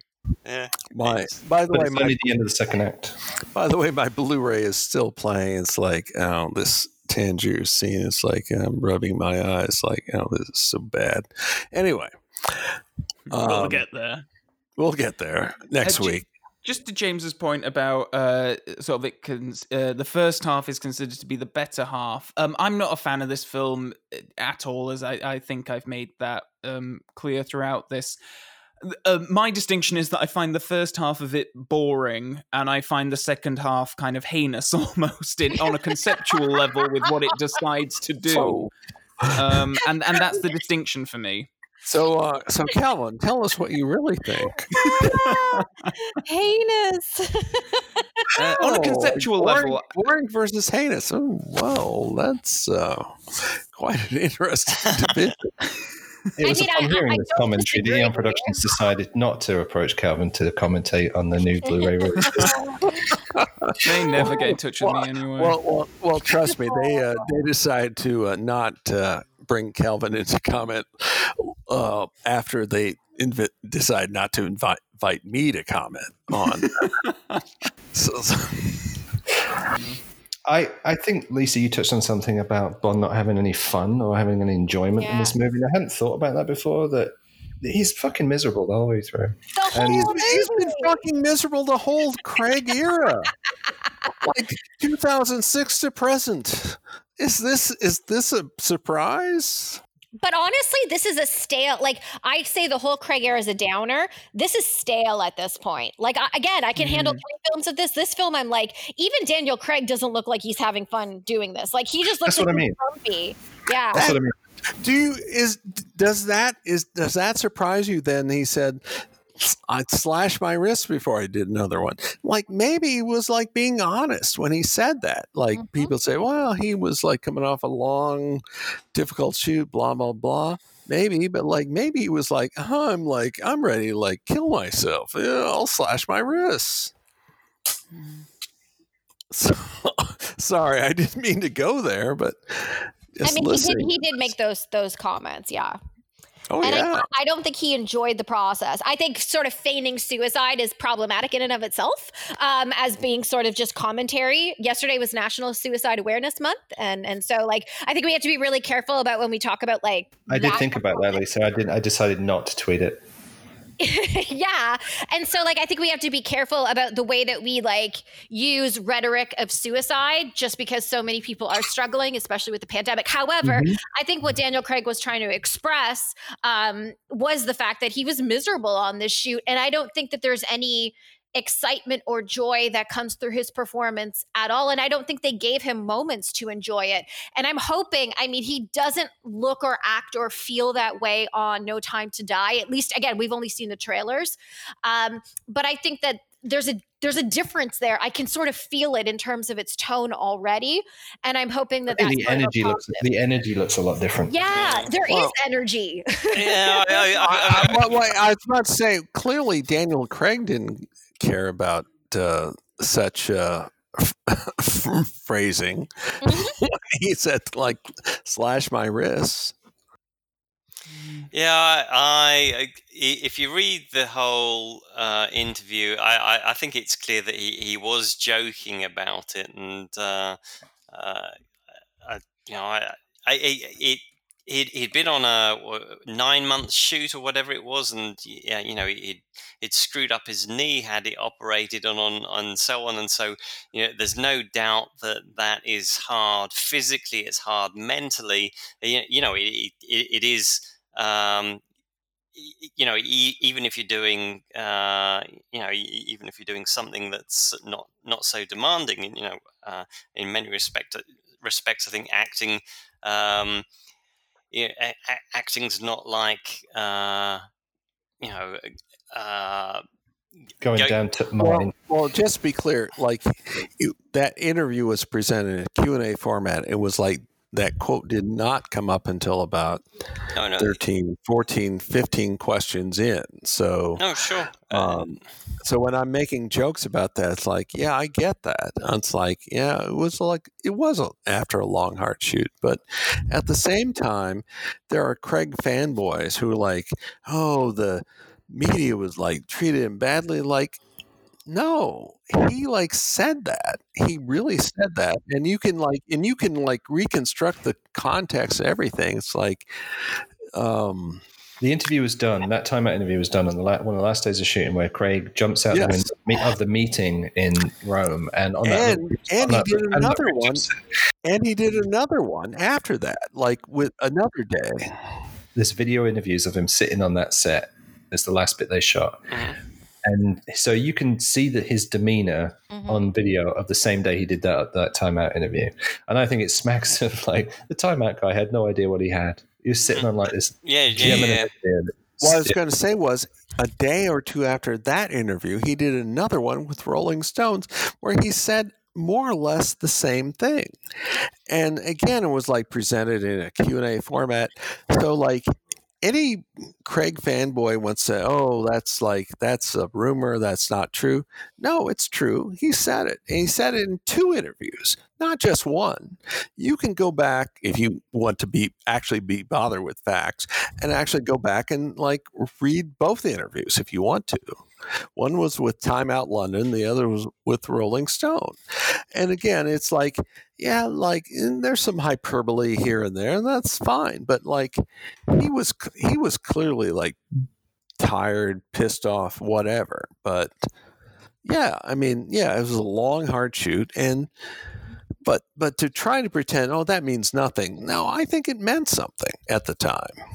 I think just my point is that when we say things, and again, as somebody who teaches courses on social justice and ability and ableism, I think it's important for us to just be careful about the language that we utilize, because there are people who are truly suicidal in this world. And sometimes we say things in hyperbole, but it undermines people who actually are going through that. So this is just sort of like a side comment, regardless of how Daniel Craig feels. I felt at the moment. I think that we just have to be a little bit more careful with the way that we sort of utilize this type of language.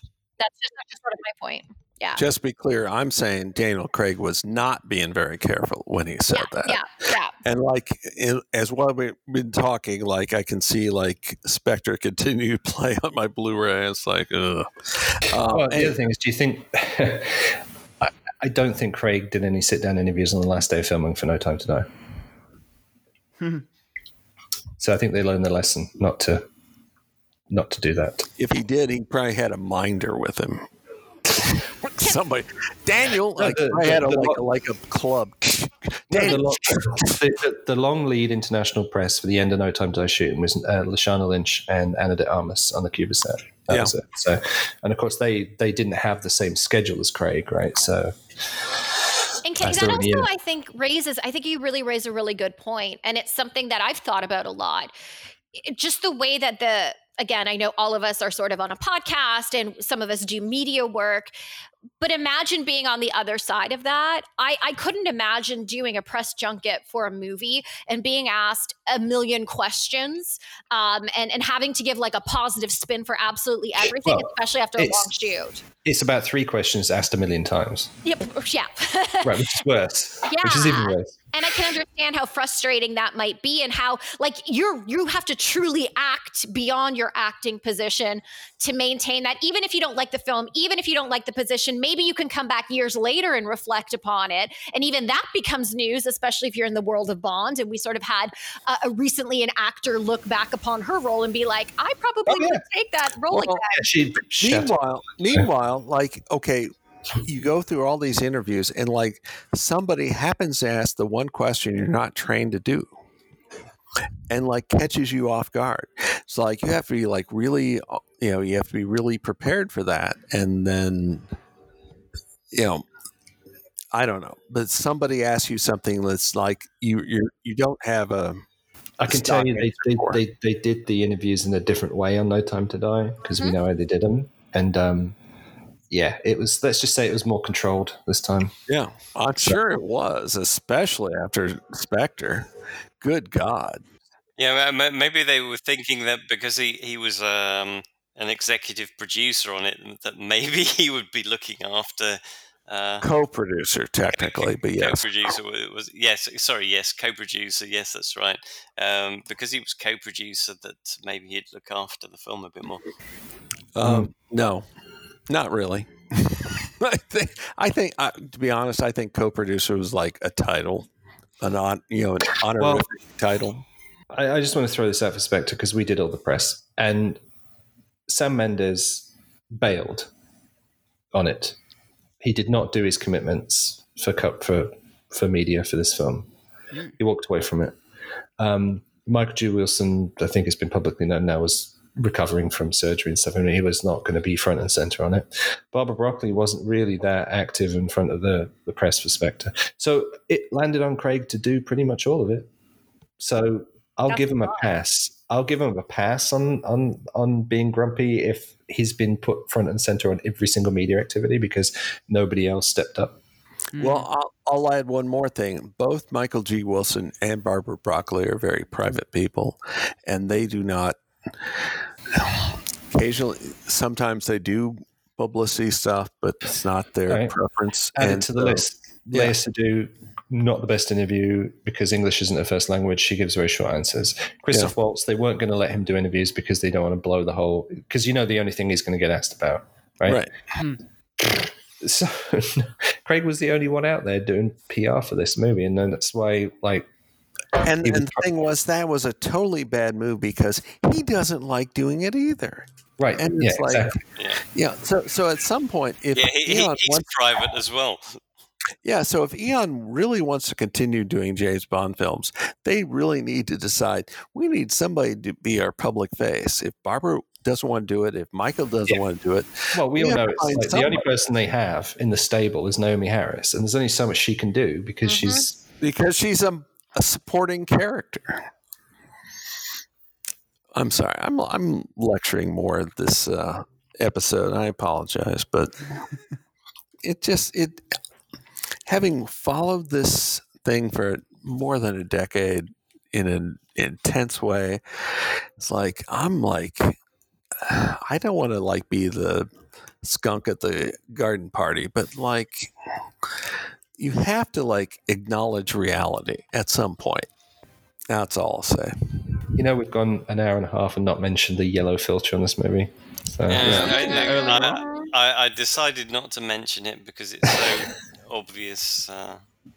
Right, so part one, quick wrap up because I've got to go. There's no vote for next week, right? Right.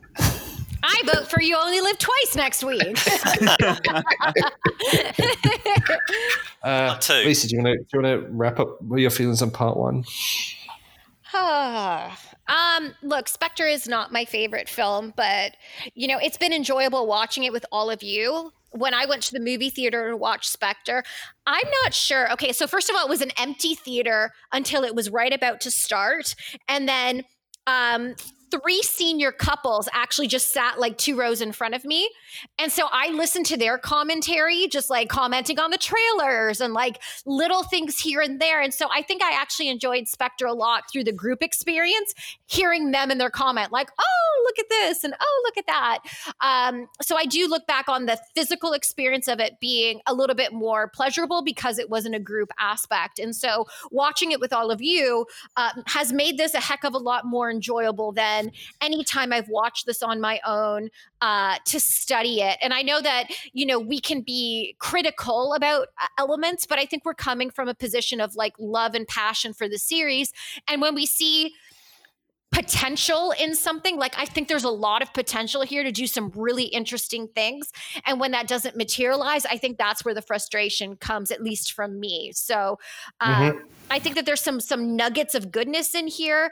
I just really would like the entire pot of gold. Well, David, do you want to rebalance? I always like Spectre. I've liked it from the first time I've seen it, and I like rewatching it too. And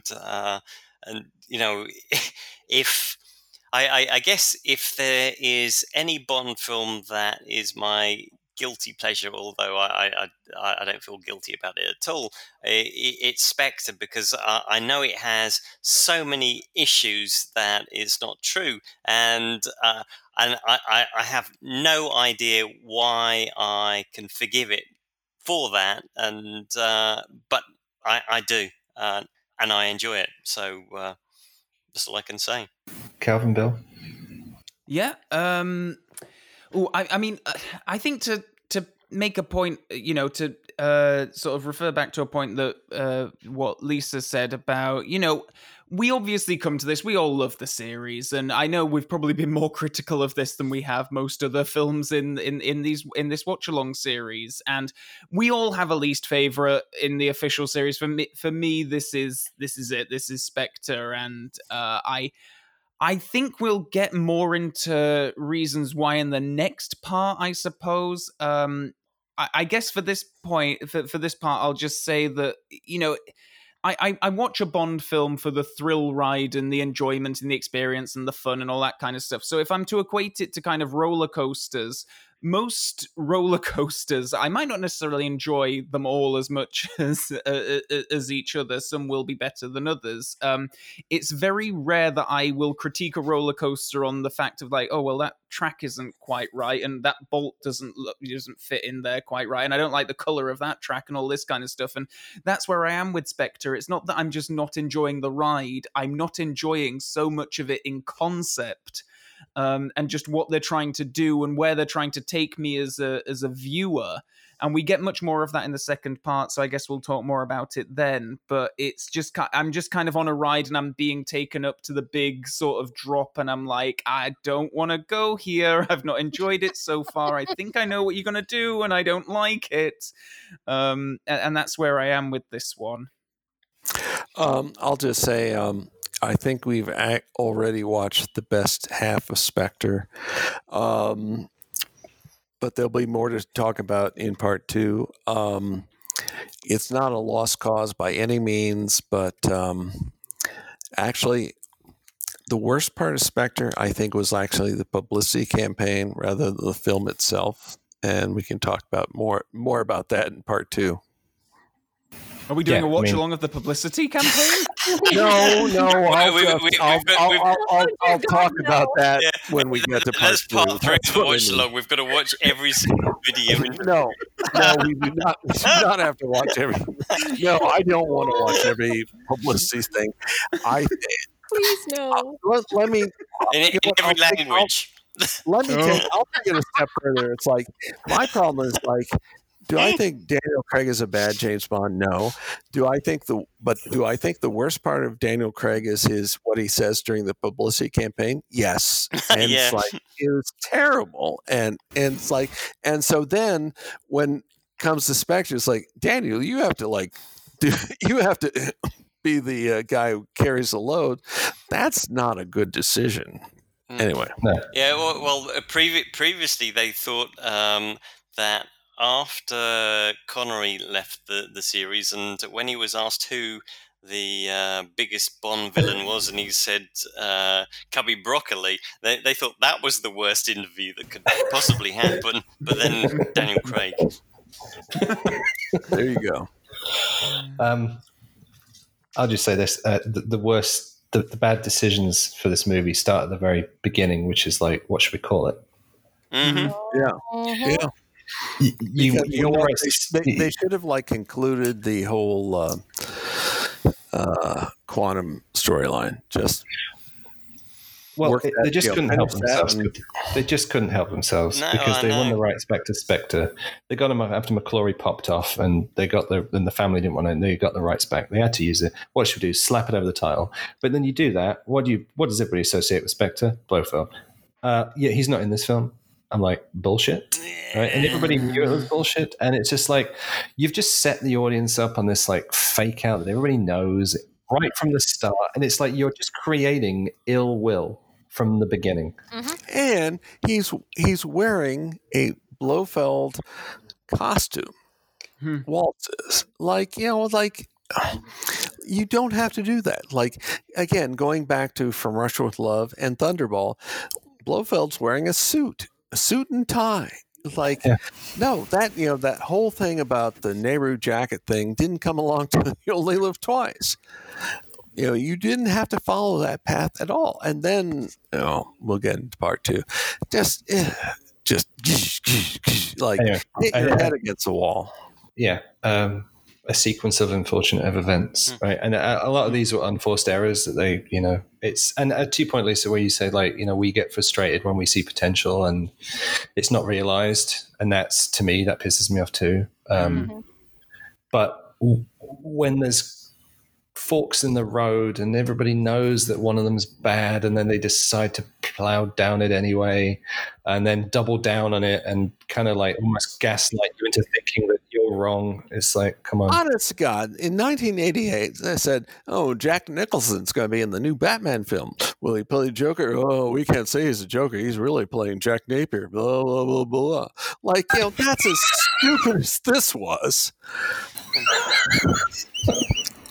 Okay, and I've got just a thought about Blofeld, and it was yesterday. I was coming back home from walking the dog, and this white cat shot out across the road. It's a neighbour's cat shot out across the road, hid in some bushes, and I just thought the name of that cat is Ghost. And I've got no idea where that came from. But then afterwards, I thought, actually, is that why there was a white cat in the Bond films? Because Spectre is Ghost. In 1979, there was a spy TV show in the U.S., and it got canceled after half season. But in one of the episodes, Robert Culp played a villain, and he had a little white poodle instead of a white cat. And anyway, just like, God, at this point, at that point, like even then, like the white cat was so set in people's minds, like you can't get away with doing something other than a white cat for Blofeld. So anyway. All right, on that feline bombshell. On that obscure note. Yeah. We'll call it a week, and we'll see you for part 2, where things are really going to kick off. Oh, God. Yeah. You've been a bit silent, Ben. That's right. All right. And I You might have to apologize for remarks that were like maybe over the top, but I couldn't help myself. But All right. Thanks very much, guys. See you Take next care. week. Yep. Bye. See you next week. Bye See all. ya.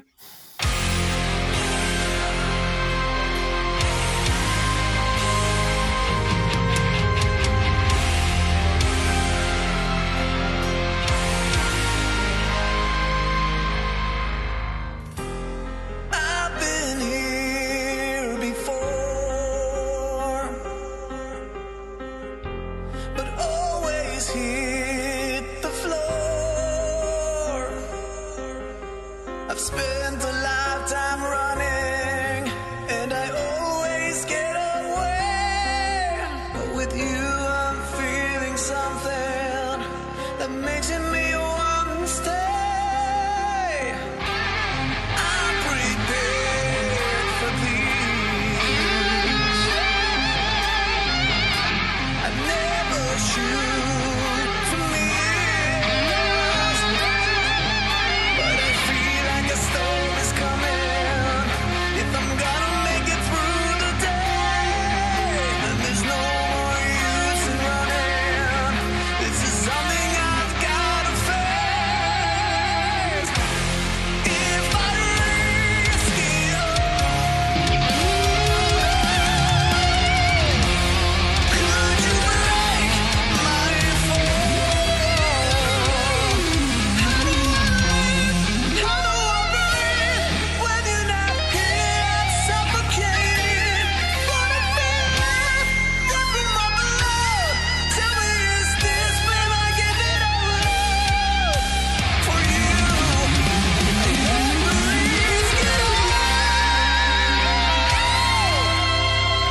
Cause the writing's on the wall.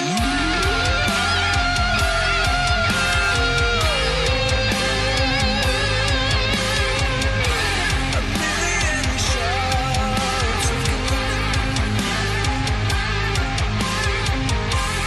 haunt me from my past. As the stars begin to gather and the light begins to fade, when the hope begins to shatter, know that I won't be afraid. If I risk it all, could you break my fall? How do I live? How do I breathe when you're not here? I'm suffocating. I wanna feel love run through my blood. Tell me, is this where I give it all for you? I have to risk it all, 'cause the writing's on the